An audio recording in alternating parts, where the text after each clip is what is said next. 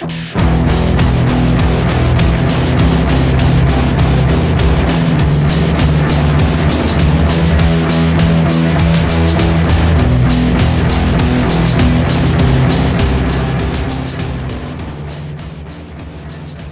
back to a brand new episode of Full Metal RPG, episode 92.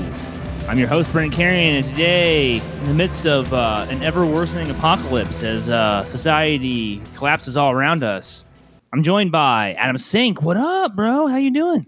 What's up, everybody? I'm doing pretty well, all things considered, as the world kind of decays around us and everybody decides, you know what? Fuck masks. And everyone who isn't me. Well, so it's pretty great.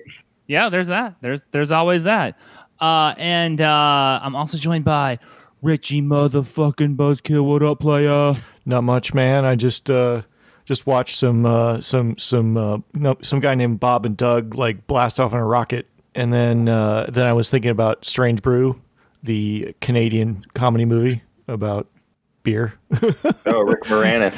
got a reprieve from the apocalypse breaking down, and then I started thinking about that again. So Rick Moranis used to be in movies, and then he stopped being in movies. Yeah, that is true. You know what? I wish I had a beer right now. I am definitely thirsty for a beer, but I'm like really busy after this, so I can't have any beer until I'm fucking done being busy. Man, it sucks. It does suck because I'm actually drinking my last beer. So. Oh yeah, I'm drinking a beer. Oh, you lucky so and so's. You guys are gonna have to be extra witty and handsome then. Oh boy. Yeah, tall order. All right, great. Well, how have you cats been? You guys holding up all right in the gaming world? Everything gaming quite right along? Yeah, going along. I got my Dark Ages game off the ground, and it's now officially summer in Phoenix. We hit 112, and it's just like no point in going outside anyway. So I might as well just stay inside and work on my pasty gamer physique and my flabby, unkempt gamer body. It is game o'clock in Phoenix, man. It is game on if that is your vibe. So should we jump right into the black hole? Yes. The black hole is the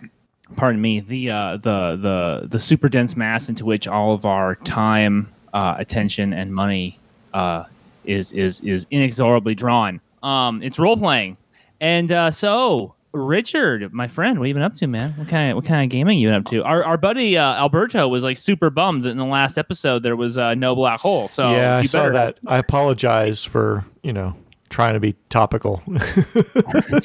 So hit me with the black hole news, bro. What you got? So we're playing Hit the Streets, Defend the Block.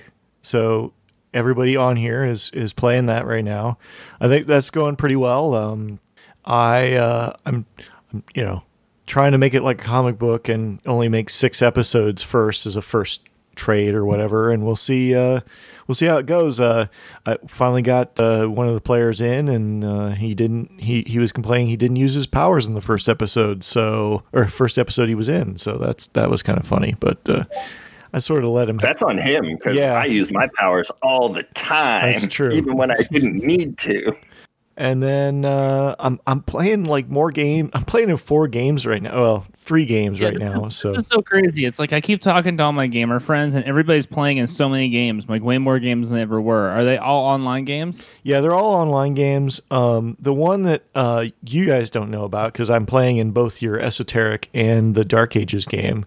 But yeah, Jesus, Richie's keeping secrets.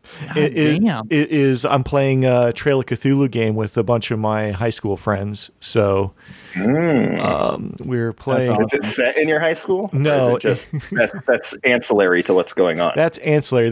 We've been playing online games for like a good, I don't know, it feels like a decade. It's probably been like 6 years or so. We've been like hanging out on Slack and Google Hangouts, and then playing all sorts of Cthulhu games. And then we started every Saturday is Trail of Cthulhu. It's a 1930s setting, and we're playing one of the modules, Eden. It's one of the pre-made modules from. I do not have that one. Yeah. I was really hoping it was like focused on the New Deal, but unless that one is like part of the there's a thing called the Final Revelation, and that's like a series of modules. You can like either link them or not link them, but I don't have the one you're talking about. Yeah. That's a great game, man. How's it going? How are you enjoying it? I'm really enjoying getting to play a character, but there's a lot of people in this game because it's it's that online game. The game master, what up, Showalter? He thought, people would be because of people's schedule, they would be playing every week. People would be dropping in and coming back, so we have like 7 people in this game. Nice. Is this on Discord or Zoom or what are you using? So we're using Zoom and Roll20. So, which is my preferred way of doing Eternal Lies. Sorry, that's the name of it. Oh, Eternal Lies. Yeah, Eternal Lies. Oh, holy shit! That's that big fat one. That's that big fatty book. Yeah. So we just got. Oh, son of a bitch, dude. That's like the big. That's like the masks of whatever. Nyarlathotep. Yeah. That's like that for Trail. It's like it takes people years to get through it. Are you guys planning on doing the whole thing? We're planning on going as far as we can. Like we just got through what I would call the second chapter. Really? How long have you been playing this? Probably like I don't know. God, has it been 6 weeks? Maybe 7 or 8 weeks? I don't know. Oh, okay. So you put in some time. Yeah, it's every Saturday. So like, wow. And they're all on the East Coast, so they're playing till midnight, and I'm playing till like 9. So, dude, that's perfect. That is so perfect. Wow, dude, I am really envious. That is so cool. You get to play that. I can't wait to hear your thoughts on it. Wow, that's just like one of those. I mean, that's one of those big epic campaigns that I mean, you'll be able to talk about that with like other people who have played through it because there's like a whole little sub community, people who have played through Eternal Lies. I have the book. It's literally fatter than the core book. There's more material in Eternal Lies than there is in the core manual for Trail of Cthulhu. I'm not surprised. I'm playing a police detective, a female police detective in the 1930s. So I've got like a little, But the way we ended the last session, she didn't by the technical rules go crazy. But I think she's at least I'm gonna make her have some like problems with the way she kind of dealt with the end of the last episode. Wow. So awesome, man. So that's kind of like I'm not certain I can play that character again. So I'm just kind of like, wow. Nice. It was that much of a like shift in the way she was a very lawful person, and she had to do something very not lawful to try and save some other party members. So interesting. But yeah, what up everybody in the crew? Noland, I know you listen. So. And Showalter. So thank you, Richie's friends for listening to the show. We do appreciate that. Any friend of Richie's a friend of mine. So if you find yourself in Phoenix, let's have a beer or something, okay? Adam, how about you, bud? Last point, Richard. I'm very excited about your game. I can't wait to hear details about it in the future. Absolutely, Adam, dude, you got that vampire game going? Is that right, bud? I got the vampire game going. I had a couple false starts on some other games, but Dark Ages I got going. So we had our session 0, and then I was like, cool, everybody get me your backstories and your characters ahead of session 1 so I can work on some stuff. I had one a few days before the session actually started, and then the rest of them all kind of filtered in either like the day before or the day of. And then not so much on the backstories either, which is fine and what I expected, but I put it out there just to kind of let people seed stuff into their characters if they wanted to. And then it was like, okay, how does everyone know each other? We didn't really have a plan for that, so I kind of had to throw together something at the last minute with one of the characters saying like, okay, cool, well, you've been tasked to go find some people to help do a thing. So these are the people that you found. So you're doing Transylvania Chronicles, right? This is yes. Your second tour through that meaty campaign. Is that right? That's another legendary campaign. It is. I haven't even started on Transylvania Chronicles. This is just the intro, like get everybody together and get them moving together piece. I haven't started on Transylvania Chronicles proper. This is just to introduce people to the world and the characters in it and the setting and all of that. So eventually we'll be doing Transylvania Chronicles. Spoilers, I guess, if you didn't know that or you haven't or you've read it already.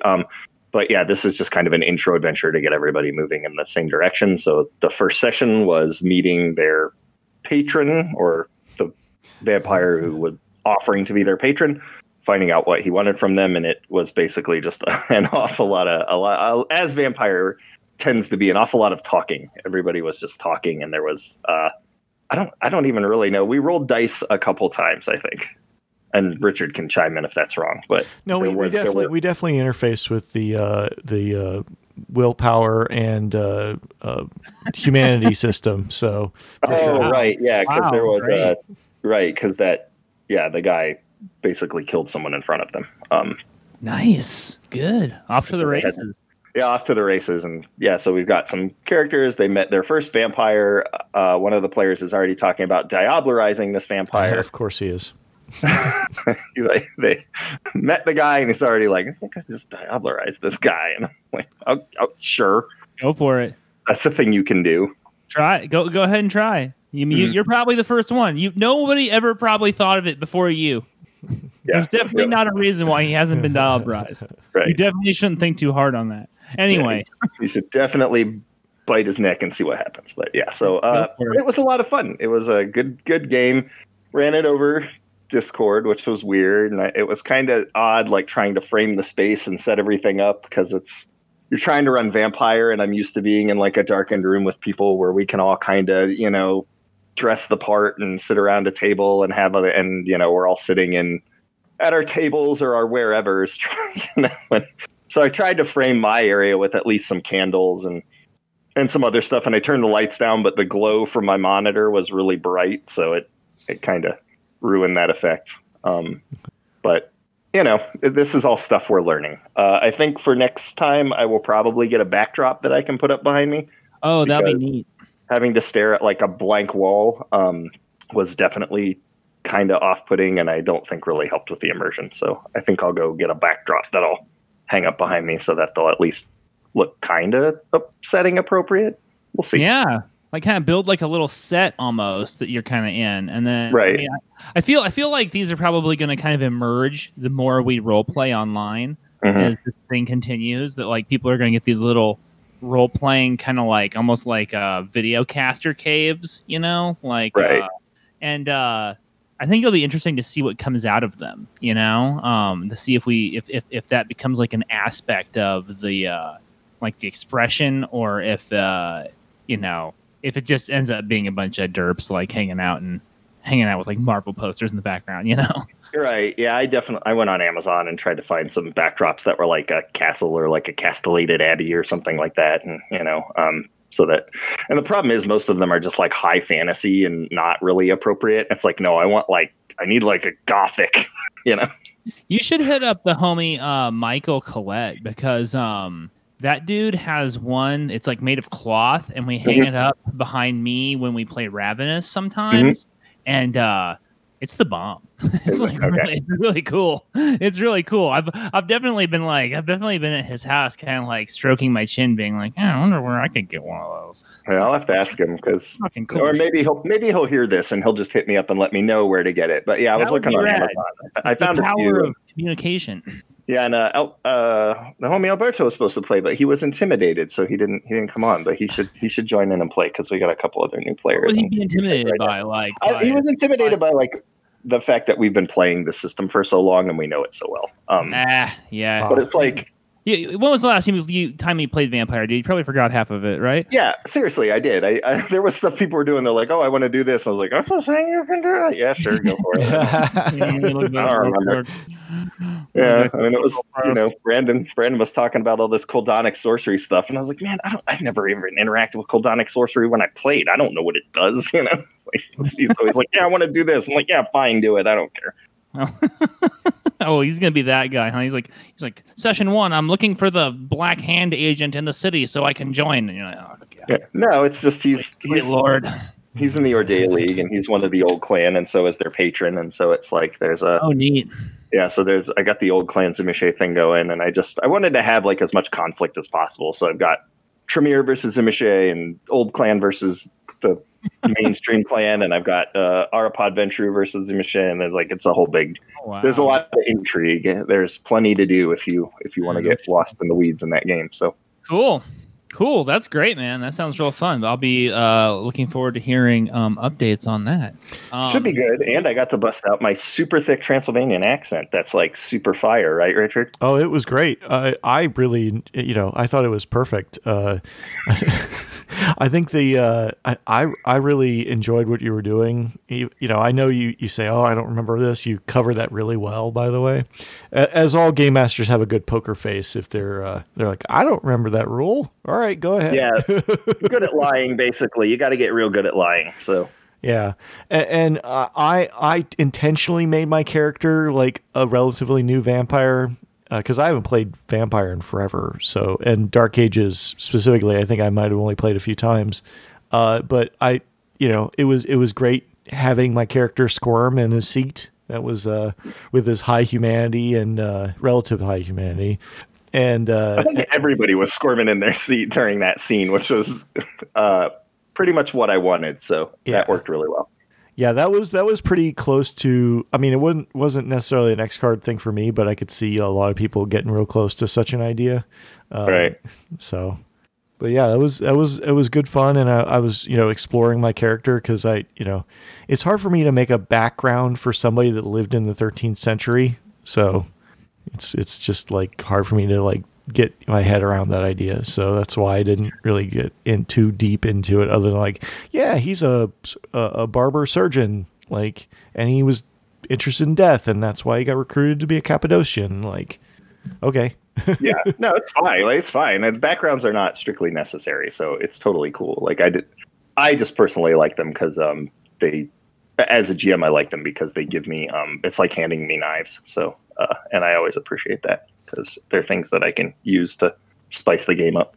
Well, if you want to like just drop a knife in front of me and then I'll hand it back to you, I'm totally down with that too. So all right, well, that's fine. I'm not too worried about it. There's plenty of stuff for you guys to do, and there will be plenty of trouble for you guys to get in, so I'm not worried about it. Right. So what have you been up to, Brendan? Cool. Yeah, you've been running.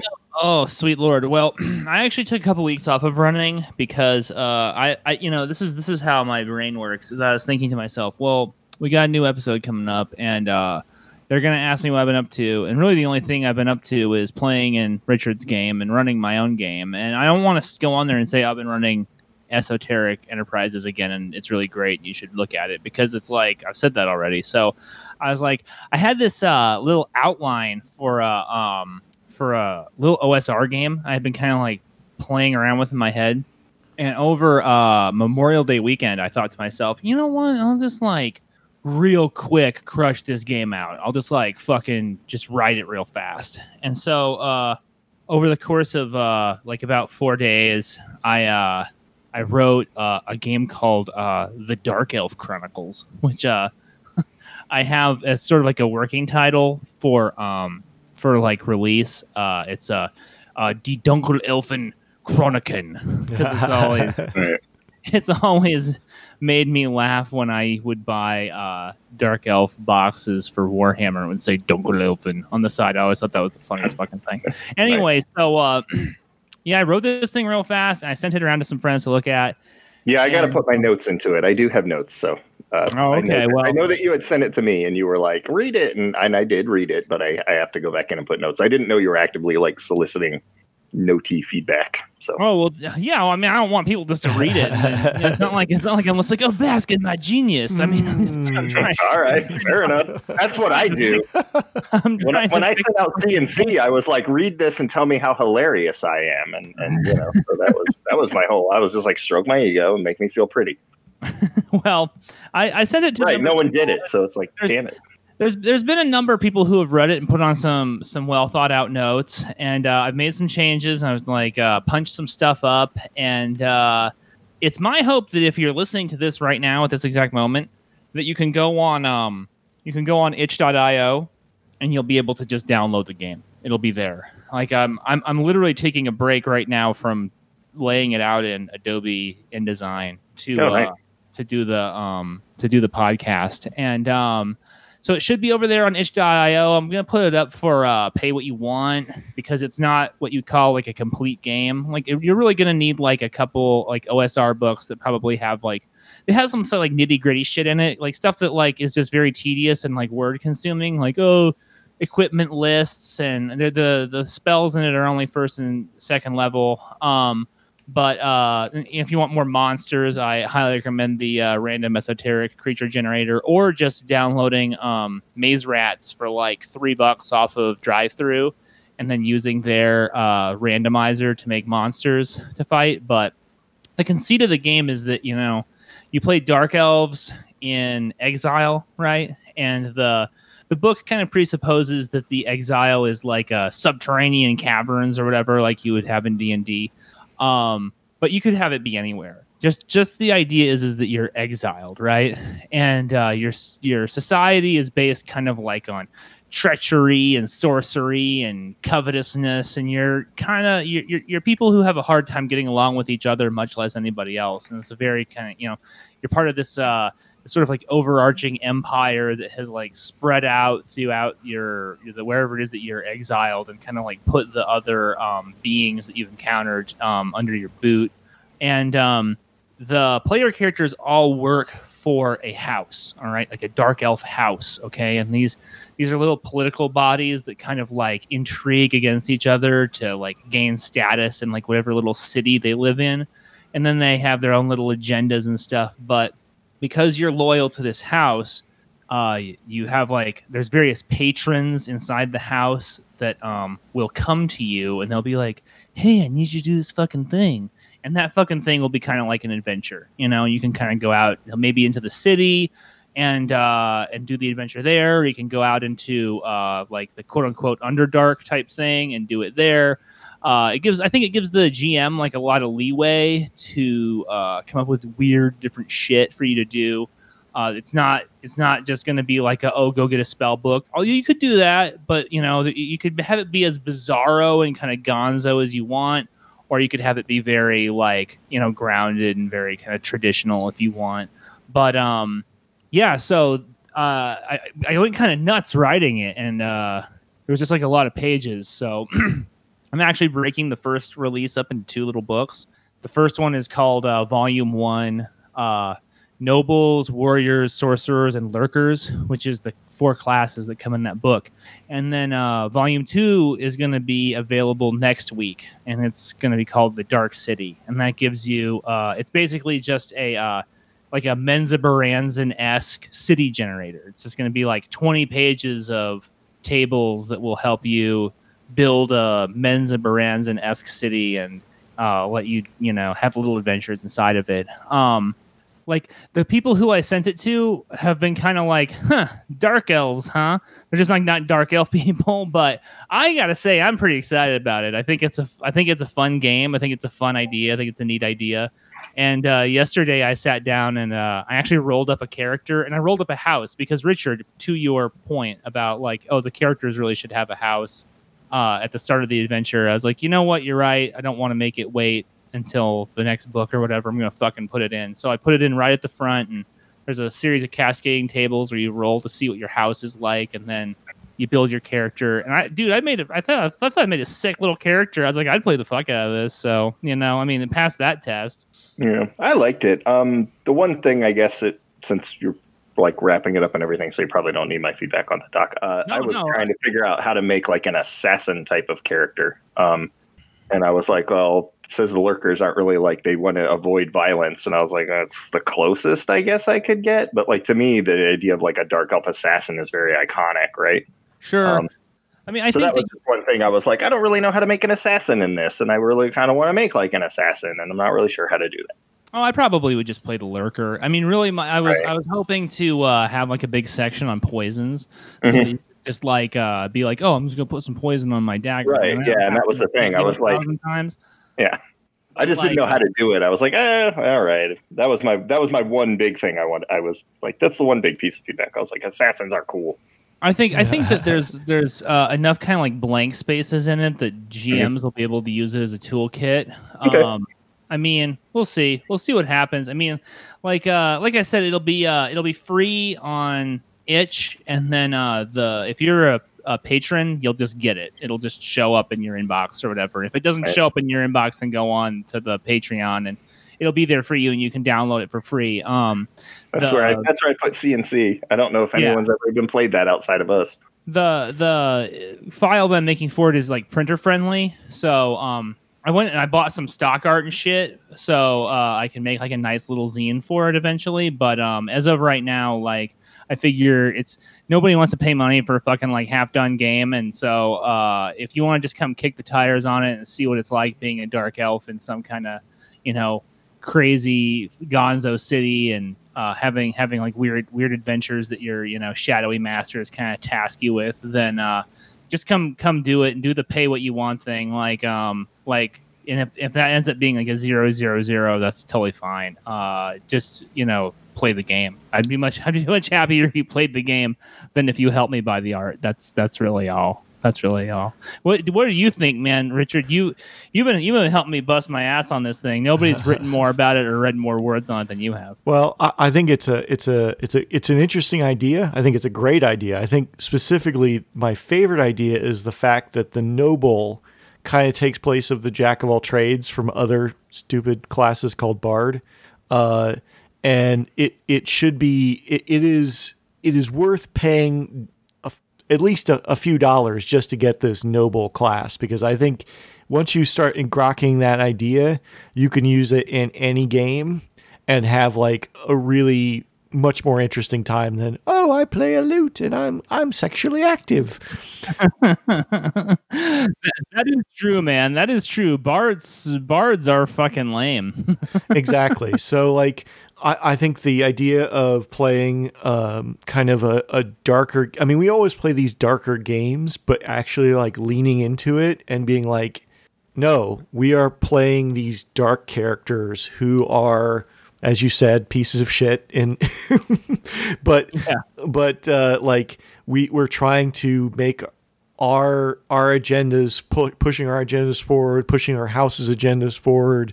Like, I love the idea of having the house as a way to like bind the characters together. These characters it's like, I don't know if you guys ever tried to play an evil campaign of D&D back in the day. Yeah, unfortunately I have. No, never. That's literally never happened. It turned out really great.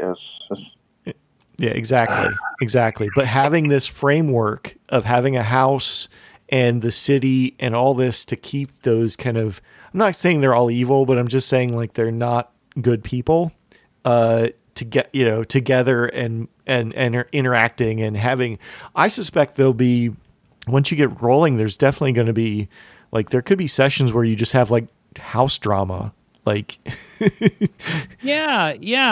I'm excited for you to check out the doc, because I actually programmed some of that into it, where it's just like, I think that you could end up doing a lot of stuff where there's like a lot of kind of like politicking and intriguing. If you wanted to make it about that, you could, or you could just make it like, oh, you go into the fucking guy's office and it's the same guy that always gives you adventures, and he's like, I need a mushroom, go get it for me. You could do that if you want, but like you could also do like a lot of other things with it if you wanted to go in that direction also, Yeah, for sure. And that's the beauty of having this interesting, great environment, is you can go either way. You can go all politics or all dungeon delving, or like somewhere in the middle, which is where I think this will be the best, is somewhere in the middle between those. So I agree, dude. 100%. Well, anyway, I'm hoping that people check that out. And if you do check it out and you have feedback for me, please just hit me up, fullmetalrpgofficial@gmail.com, or come get me at the recently reactivated Full Metal RPG Instagram, at Full Metal RPG Instagram. I should be available on both of those. And if you have thoughts, please, I'd love to hear them. But in the meantime, we got actually a show to do with like topics and shit. We've just been sitting here hemming and hawing about our little personal projects and crap. So I didn't realize. Yeah, boy. I think I'll take this second, and I will go ahead and dedicate this episode to one of our patrons, since I was talking about the Patreon here just a second ago. This episode is dedicated to Brian Etheridge. Thank you for your pledge, my friend. We appreciate you, and we appreciate everything that you do for the show. We appreciate all of our patrons, so please keep helping us out with that. Please keep helping us keep the lights on. We're using your patron dollars to pay bills on, keeping this fucking thing rolling, and we really do appreciate your help with that always. And also, shout out to the homies at Exalted Funeral. That place is still the shit. I find myself on there all the time looking for great stuff to play and to look at. I don't know what I can say, which hasn't already been said, but if this is like your first episode, dude, go to exaltedfuneral.com. I mean, here's the thing is like, I'm on, I listen to like Mud and Blood, and they're talking about Exalted Funeral. I listen to Vintage RPG, and they talk about Exalted Funeral. So, they, as I predicted long ago, I think that they've, far outstripped like our ability to increase their profile. But if for whatever reason you haven't heard of ExaltedFuneral.com, you definitely should go over there and find some good role playing books, because that's where they are at. And we are super chuffed to be, part of their whole little enterprise. Like they done grown up. They done real well. Yeah, we knew them back when. They're still back with us. They're still backing us. Yeah, no shit. God bless them for that. And that says everything that you need to know about Matt, who runs Exalted Funeral. Is he's a true homie. He's a true G, and he despite the fact that there's really nothing that we can do for them in terms of benefit, he always backs our play. So thank you to Exalted Funeral, and thank you to Matt always. All right, so hey guys, the subject of this episode is Cyberpunk 2020, the good old role playing game, the softback 8.5 by 11 role playing game from our youth, kind of like recently revitalized in terms of interest. I figure, Richard, you probably got a lot you want to say about Cyberpunk. Is that right? I do, because it's pretty much my favorite old school game. Go for it, buddy. Don't let me get in your way. Yeah, you have the floor. The floor is yours, Richard. So, I mean, this game builds such it's Cyberpunk 2020 is a role playing in the dark future. Cyberpunk. It's the first Cyberpunk role playing game. It builds this interesting world of 2020 that really mirrors our current reality in this sort of weird. It really there's stuff interesting take. There's some stuff in here that's like, oh yeah, no, this. I mean, there's stuff in here that's super sci-fi, that you flying cars and like laser weapons and all sorts of stuff that's like super sci-fi still. So, but it doesn't feel as retro future as I always kind of think of it as, Cyberpunk is a little bit retro future because it comes from the 80s. So you have like the clunky metal stuff, but like it talks, it's very much like front and center about like social, the social strata has like separated out to where there's really nothing in the middle anymore. And like you're trying to like, score big and move up in the world, but that usually ends up in backstabbing. And it's Artel Games published this in 1990, which is a follow-up to Cyberpunk 2013. It's so weird to say those years. Yeah, it's definitely a it was sort of a history of the future at the time, and now it's kind of the thing I love about this game is, and there's a lot of stuff that doesn't age as well as other stuff, but the world is so evocative and so like, to me, spot on that like I and I think Cyberpunk, I mean, I should think Gibson, but I actually think Cyberpunk 2020. So, like, well, that's interesting that you bring that up, because I really feel like I feel like they're kind of interchangeable, and I know that Gibson himself would probably like punch me in the face for saying that, but like the game was very obviously attempting to really interface with the Gibson material, and it wanted you to be able to play the Gibson books on like a one-for-one way that I think the early D&D kind of wanted you to be able to play the Appendix N material, right? Well, that's funny you mentioned that, because I've heard in interviews that Mike, the designer, Don Smith? Pondsmith has said that he didn't read Gibson until after he published 2013. So, really? Which I was like, that is shocking, because I'm not certain. I think he read some other writers that were probably playing off of Gibson pretty heavily, but like, I'm not.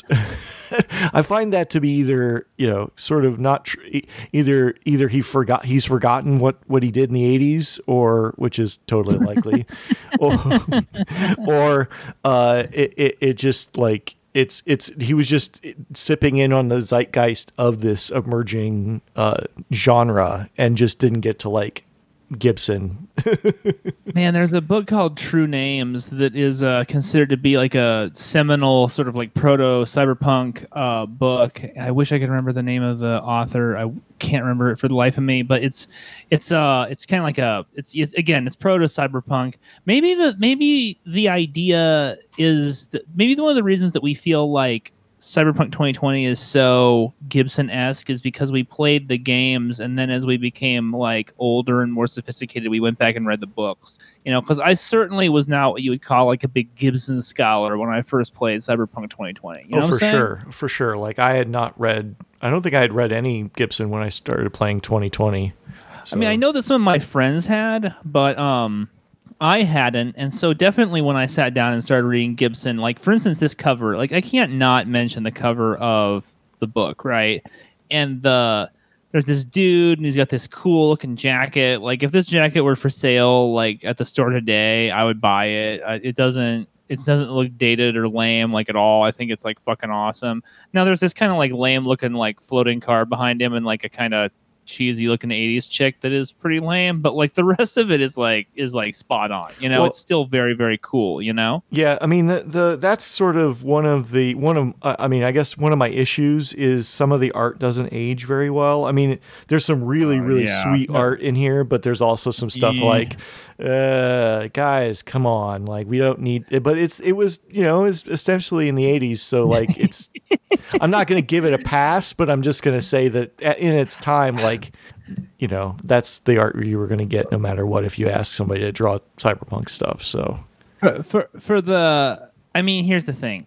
One of the reasons why I haven't run a lot of Cyberpunk 2020 in the last, 10, 15, 20 years is the way that the book looks on the inside. And I think that speaks to why this new edition that's getting ready to come out is so important, because I think that this game has a lot to say. There's a lot of breathing room for it to be really, really good. But when you hand this book to someone and you're like, hey, man, let's play fucking Cyberpunk. It's going to be like the future, and you're going to be like fucking doing cool future crimes and shit. And they're like, whoa, look at this totally lame pencil drawing of like a naked lady or whatever. And you're just like, okay, you're right. This is terrible. This is god awful, Okay, so what about 2030? Because you're glossing over that. Never existed. Doesn't exist. Yeah, I mean, I had a choice between handing someone a copy of Cyberpunk 2020 or handing someone a copy of Cyberpunk 2030. I'm doing 2020 every time. And if I'm given a choice between handing someone a copy of Cyberpunk 2030 or gargling razor blades in salt water, I'm gargling razor blades in salt water. Well, like, it was that just speaks that speaks to the point that I just made, which is that I haven't run this game in like fucking forever. Right. And there's like a reason, and that's the reason. The books don't hold up very well in a certain way. You have to almost divorce yourself from the interior aesthetic in order to like get into the cyberpunk vibe. It's crunchy and it's retro in a way that the Teenage Mutant Ninja Turtles game is retro, right? Because that's also a lot of sketchy pencil and pen and ink type of drawings. But don't you feel like it works better for TMNT? It does, because of the source material, like Eastman and Laird, right? The TMNT stuff wasn't exactly polished. I'll put it that way, right? And they were written on Daredevil, which was the Frank Miller Daredevil. So to a point, yeah, it does. But I don't know. There's something kind of gritty and grimy about it that I like. I think it's just a product of the time. Like, I think, there was no color books back then, right?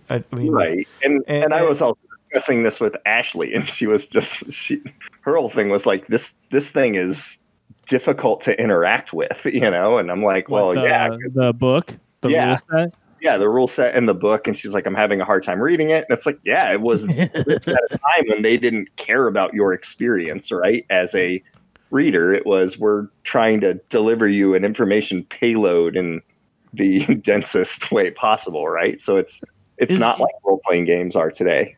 Oh, right, yeah. It's kind of deliberately obtuse in a certain way. And I thought that was an interesting take, because I hadn't really thought of it that way, because it was just something I grew up with. So I was like, oh yeah, it's cyberpunk. Everybody knows it. And she's telling me I am having a hard time interacting with this. And I thought about it, and I was like, when I got the relaunched Star Wars First Edition and I cracked that open, I remember flipping through it and going, oh man, woof, they did not care if you had fun when you read this at all, Well, yeah. I think there is some fun to be had if you just start reading the quotes in the margins and above the titles. Like that's where a lot of the world building stuff. Then fine, right? Like if I want to do the marginalia, then a lot of D&D books are fun too. But at some point, that's the side to the main course, right? That would be like me going to a restaurant and raving about the garlic mashed potatoes while there's this like steak in front of me that's overdone and like hard to dig into, you know what I mean? And it's like hurting my teeth. But I'm like, this little thing on the side is amazing.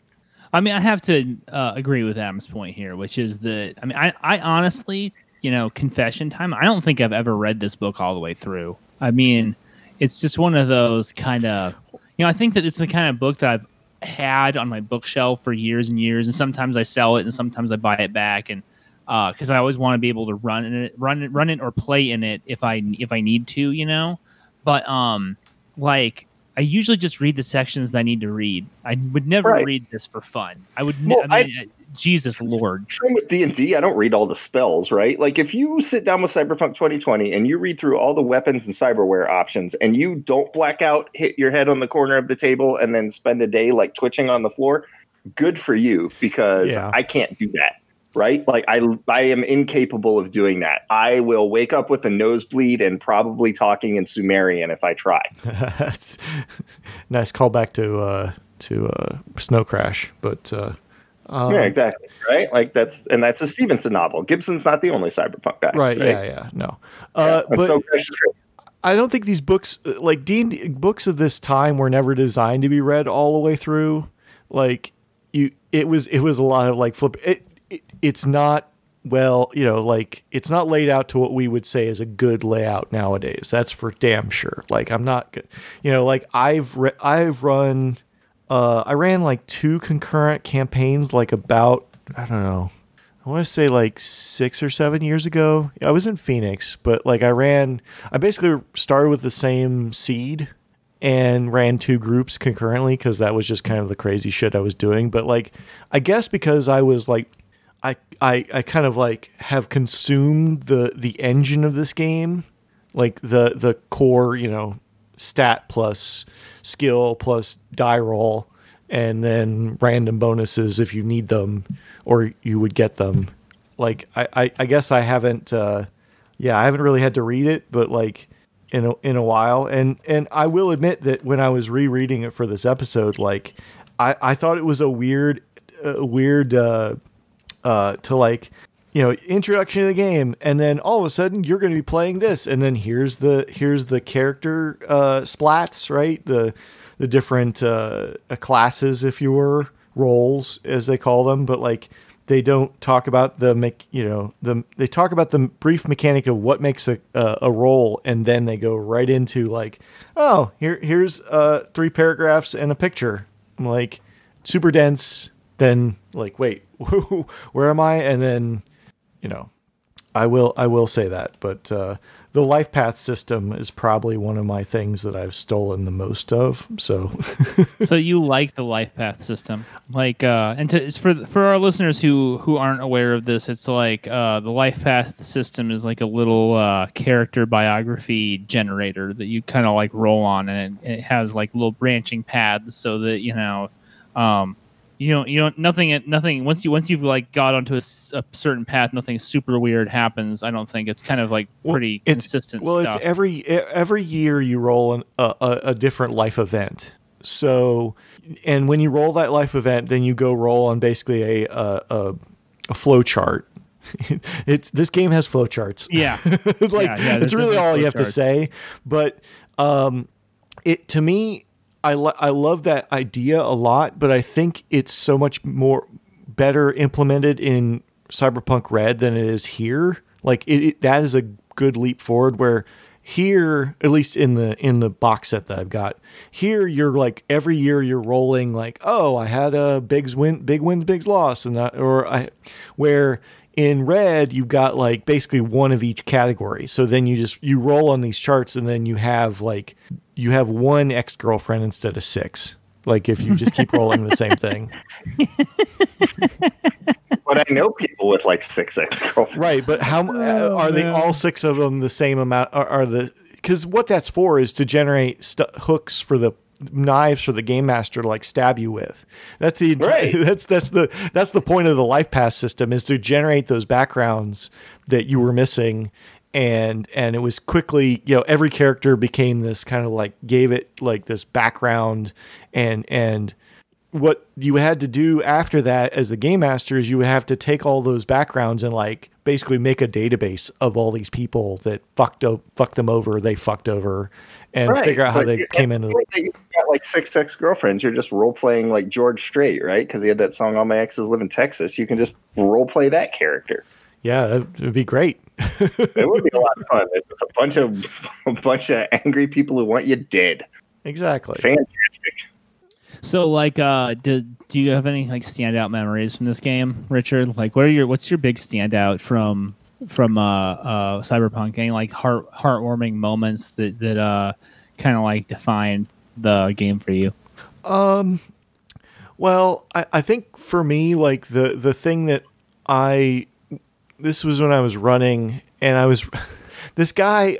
It was one of my players, and I don't know if this is heartwarming, but it's the best Cyberpunk ending I've ever pulled off. It's probably go for it. Probably frames me in the worst light, but basically this guy would not like. He was so excited to play, like super excited to play, and he pulled all the like, I'm going to go in debt to the military to buy more cyberware. He tried, he's playing a solo. It's like the most cliche Cyberpunk character player, like, I want all the cyberware. He was getting it out of his system. He was doing the thing. Right. He's doing the thing, which is great, but he wouldn't let me finish helping other people.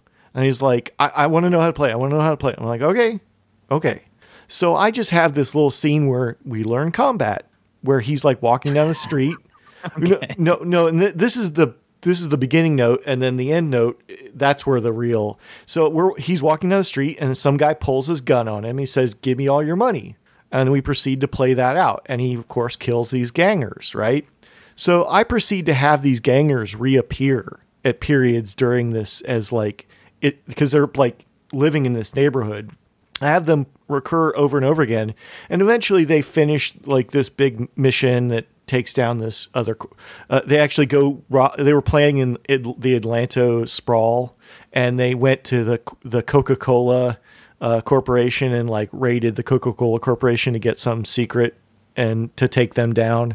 And they're at the after party at the club, right? Because one of the characters owned a club, and as you do, and the gangers were in the corner, and they saw this character, and they're like, because they've had this back and forth, and he's like, the ganger comes up to me and says, "Hey, you killed my brother. I'm going to kill you." And basically like proceeds to being chased out of the club by all these, like they basically call like that scene in Crazy Bill, the crazy 88s, like all descend upon this guy, come out of the woodwork and start chasing this guy through the alley. And he had all this armor. So the only way you defeat that is with knives. So basically he gets killed by this gang and then gets scraped up by the military. At the end, like, we're not finished with you. Like, that to me is the most Cyberpunk ending, is like all your sins come back on you at the very end. Yeah, that's great. No, I love it. How'd the player feel about it? Well, I don't think I ever talked to him after that. So, okay. but I think everybody was pretty happy with it. But like, I didn't really talk to that guy after. It's kind of like it's a little bit Brian De Palma, right? A little bit Carlito's Way, you know, like hey, remember me, Benny Blanco from the Bronx, you know, and then boom, it's wow.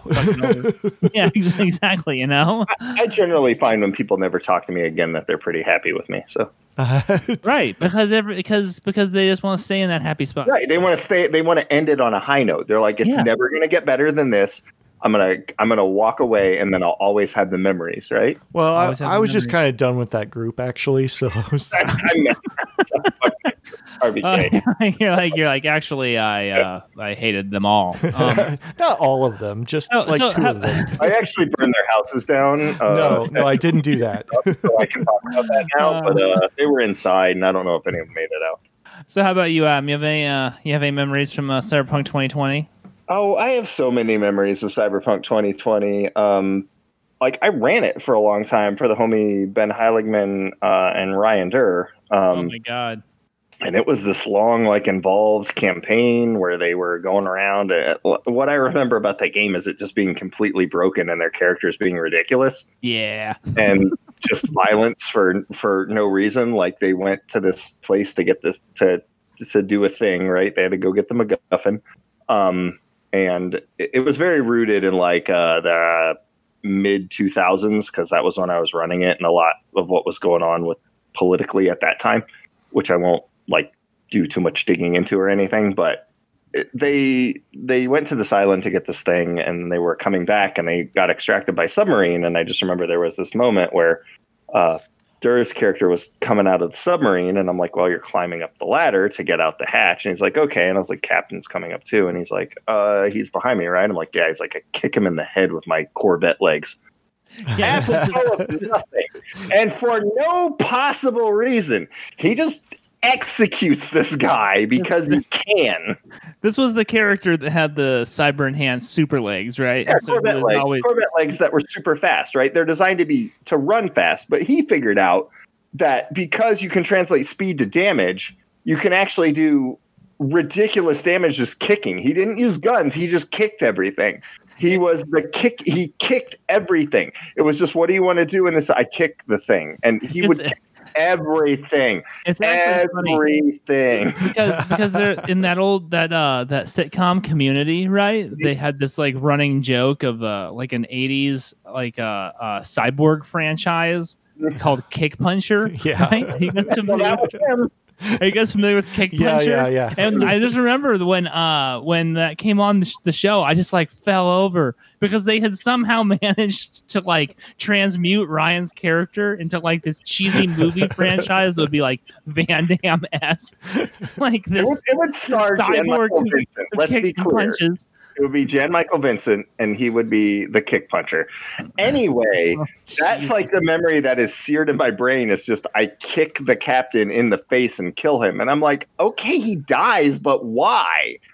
And the whole thing ended with them doing all of these jobs and being very successful at them, and then flying off in this hover car thing, and it turning out that they were being set up as a terrorist cell because that was kind of what was going on at the time, and they were using it as an excuse to kind of crack down on cyberpunks in general, because the whole idea is switcheroo. I was leading into Cyber Generation, where it's like all of that stuff is really locked down and controlled and in blah blah blah, and so I was like, oh yeah, and this is the precipitating event. You guys have now created Cyber Generation, but we never got around. You were just like saying that you'd rather like gargle razors than play Cyberpunk 2030, but you were leading into Cyber Generation. Well, I was leading into the progression of the meta story arc. Like, I don't know. Cyber Generation I had fun with when I played it.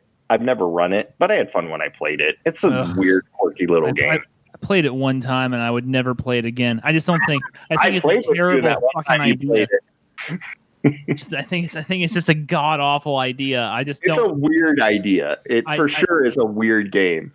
Yeah, like I can totally see wanting to play the next generation of characters, like Star Trek: The Next Generation, but being like, no, you're playing a kid. you're playing like a little guy. Yeah, you're getting into the Patton Oswalt bit now, right? Like, Where they talks about the prequels. Oh, you see Darth Vader is like a little kid. He's a little kid. There's that one character in RoboCop 3 that is like the little genius hacker child that like runs around hacking ED-209s and shit. But like, do you really want to make a whole game about that? That's like Wasn't the whole there RoboCop game. 2 with the evil little kid? Well, there was an like evil little kid in that RoboCop. one too. There was, now that you mentioned it, that one had an evil kid in it. Well, And then in Iron Man 3, there was a little kid who was like a I hacker, saw that super one. genius kid. And then in Predator, know how to hack. the new Predator, the Shane Black Predator, there was like an autistic little kid who was like a super hacker. And then wow. anyway, yeah, this No, like it sounds, kids are hackers, man. They're like hacking speaking the of shit. hackers. Speaking Hack of the hackers, planet. yeah. Oh. Like Johnny Lee Miller. Well, I was going to say like Oh. the thing that everybody complains about this game, and not just because it's kind of the layout and stuff is not as it's a little too dense. Oh yeah, we completely ignored Everybody, the whole Oh, what, net running? Net running. Because Yeah, everybody's gonna ignore it. That's the first rule of running one of these goddamn games. You don't do the net running. Right. You hire somebody. You never let a player play a net runner. You hire a net runner, and he shows. This is the one that has the fucking crossword puzzles. Yeah, well, it's basically you're making a separate dungeon for that character, essentially. Right. It's exactly that. It's not even like pretending to be a installation. It's basically a dungeon with monsters in it that like you're fighting with all these programs, and you've got it.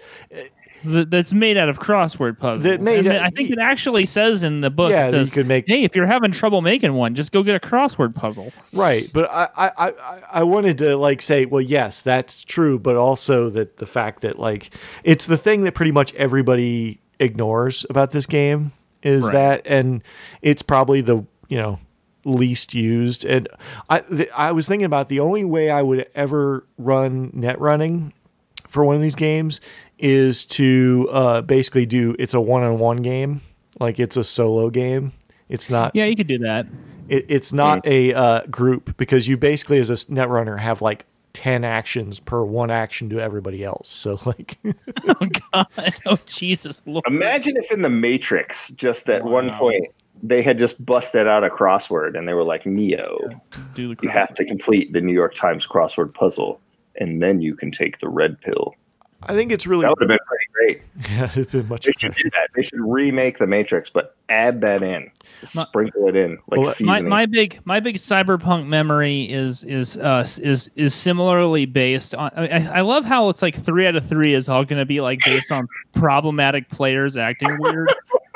Mine is also a weirdo, and it was the homie Ben Bailey, who used to be on the show, as old time listeners may remember.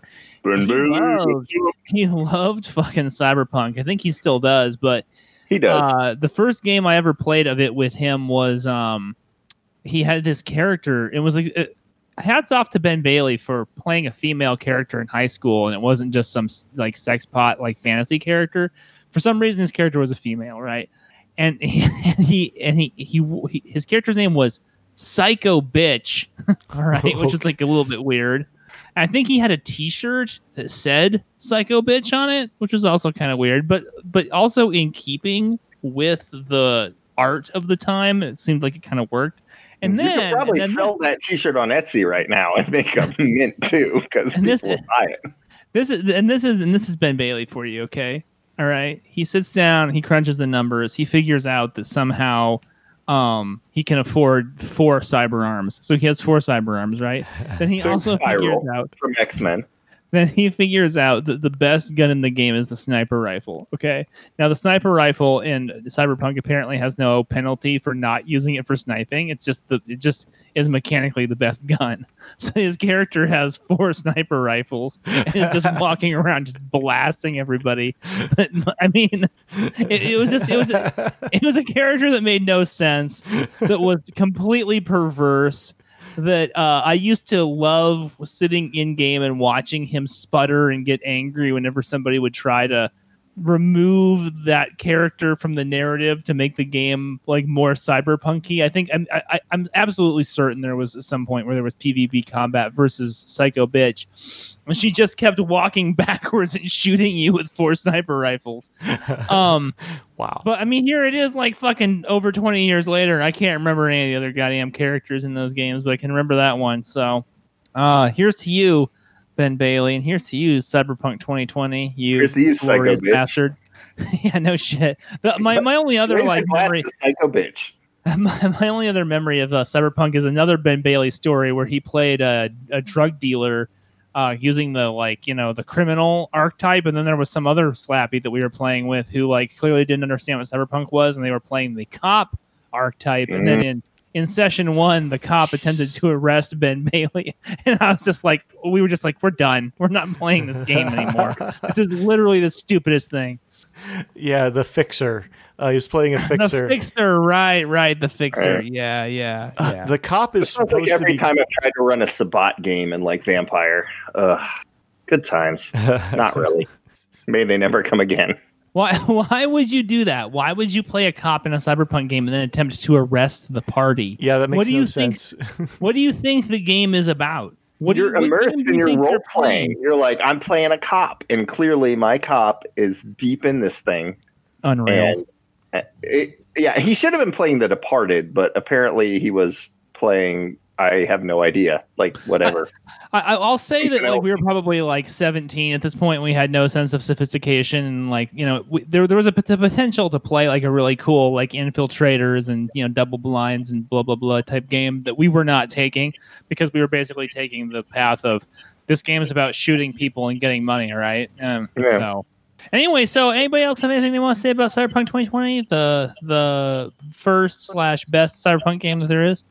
I mean, I still love it, even though we've broken down. You stoked for Red? You ready for Red to come out? I am, and I was bummed that they're not gonna. It's not coming out in June. It's probably so they've delayed it again.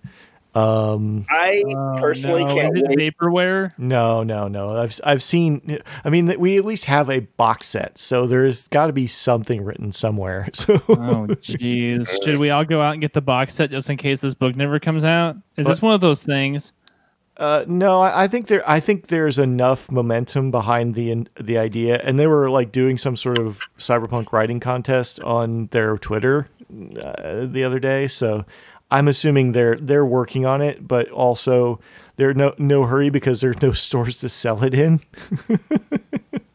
Well, there's online sales. Yeah. They're missing out on those online sales, bro. And they're missing out on the fucking Discord games we could all be running. We could all be playing Cyberpunk 2020 or 2077, I guess, in 2020 over the internet. And I mean, come on. Discord, that's pretty cyberpunk. Yeah, what's more cyberpunk than that? I just can't wait for 2077 when a bunch of nerds on a HoloCast are going, well, none of the stuff that was in Cyberpunk 2077 came to pass. And talking about there are games that they played before that and characters and digging into all that. That'll be pretty great. I mean, I'll be dead by then for a long time, clearly, but I think that'll be pretty great. Our intelligence will have been uploaded into a hollow matrix, and we'll be able to go over to them and be like, listen here, meat flesh. When I was your age, and since clearly that won't happen. I mean, Elon Musk will be at a super intelligence that's dominating the planet or whatever, next to the severed head of Donald Trump and Bill Gates, but we'll be dead. They're not gonna bother to upload us. Oh well, thank God, because what you just described sounds a lot like hell. Yeah, I'm tired of this. This is pretty much hell already. I'm tired of this. Send me to hell. I'm ready to go. Ready to go. Well, on that note, it's been another great episode of Full Metal RPG, the uplifting role-playing content podcast where you go to get great ideas and to hear completely not depressive opinions. Nihilism. Thank you, everybody, for joining me. Blah, blah, blah. Check us out. Instagram. Check us out. Facebook. Hit us up. Gmail. You got that Gmail earlier. That's Full Metal RPG official at gmail.com. We're at Full Metal RPG on Instagram. And then there is the Facebook group, or it's not a group, it's a page. And you can go on there and, we post up links that are interesting to us. And thank you all for listening. We look forward to you joining us again. Have a great night. Fuck the police. Kizzy, you go hard. Fuck the police. Yeah. Fuck the police. Fuck the police.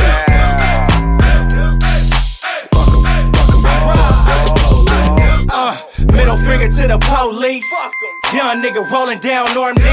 My niggas call it Norman die. Police pull a nigga over, chance you might die.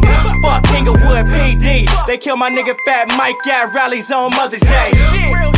2008, same shit back in 88, still going on today. Got me feeling like in WA. Nigga with an attitude, got me feeling like Ice Cube.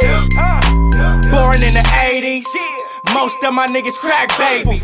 It was fuck the police since a baby. Yeah, that's how the streets raised me. I know the police hate me. Police started off doing slavery.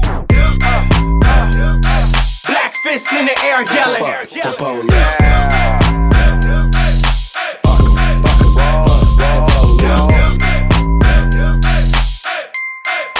Fuck the police. It ain't fuck the police, cause it's fuck the police. It's fuck the police, cause I don't trust the police. I don't call them, I don't need them, I don't fuck with police. I'm from a city full of madness, no justice, no peace, don't get me wrong. All po-pos ain't crooked, but it's the fucked up ones that make a nigga overlook it. All I got for my protection is this 40 full of bullets, and this heart full of pain. Tell the poles to keep pushing, When I see him, I get nervous. They pull us over for nothing, too aggressive. When they search us, they gon' make me load the Glock and get pulled over on purpose. He an asshole cop, I'ma pull it, I'll murk him. It's a shame. These po-pos is worse than the enemy. Shooting people for nothing. Who's the real threat? Them or me? Them or us? We just tryna live while they live it up. Always tryna do some shit. Tell them they done did enough. Cause all they doing is making it worse. Everybody won't change. Try breaking the curse. I'ma preach it through the music. I'ma take them to church. We need some real street action. Fuck making the verse. Let's get it. Fuck the police.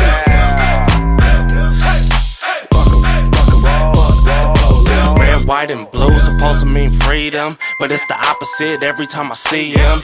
Why is that? Cause I'm young and I'm black. Type of people handcuff you, then shoot you in the back. I can't watch the news cause I get so mad. Swear we need a revolution, fuck the color of a flag.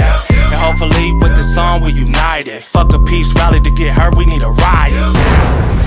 Just about to drop the album. License, registration, proof of insurance, please. Hey, what do you... Yeah, and that's real shit. Otherwise, murder still be the crime they commit. Turn their license to kill to a fucking permit. And anytime that it happen, they get off with the shit. That make me sick, I just might throw up.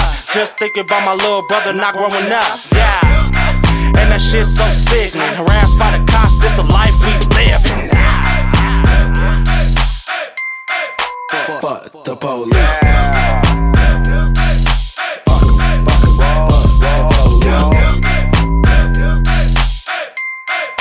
Fuck the police.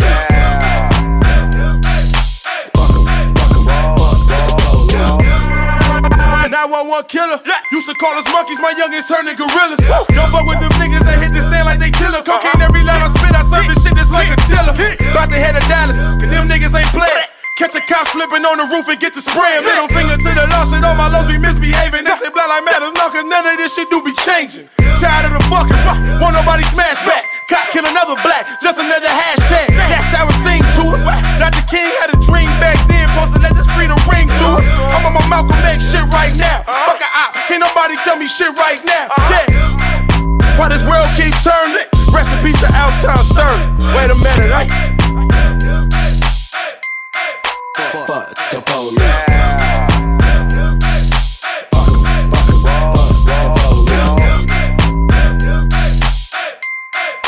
Fuck the police.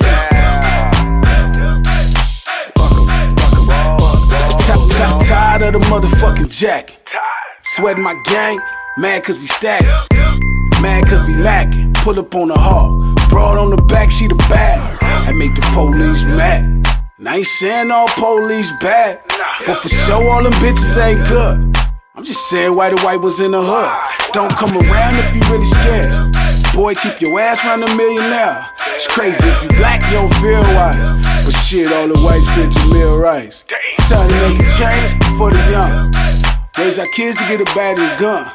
It's just a job when it's said done. So saying fuck the police kinda dumb. Just think about it, nigga.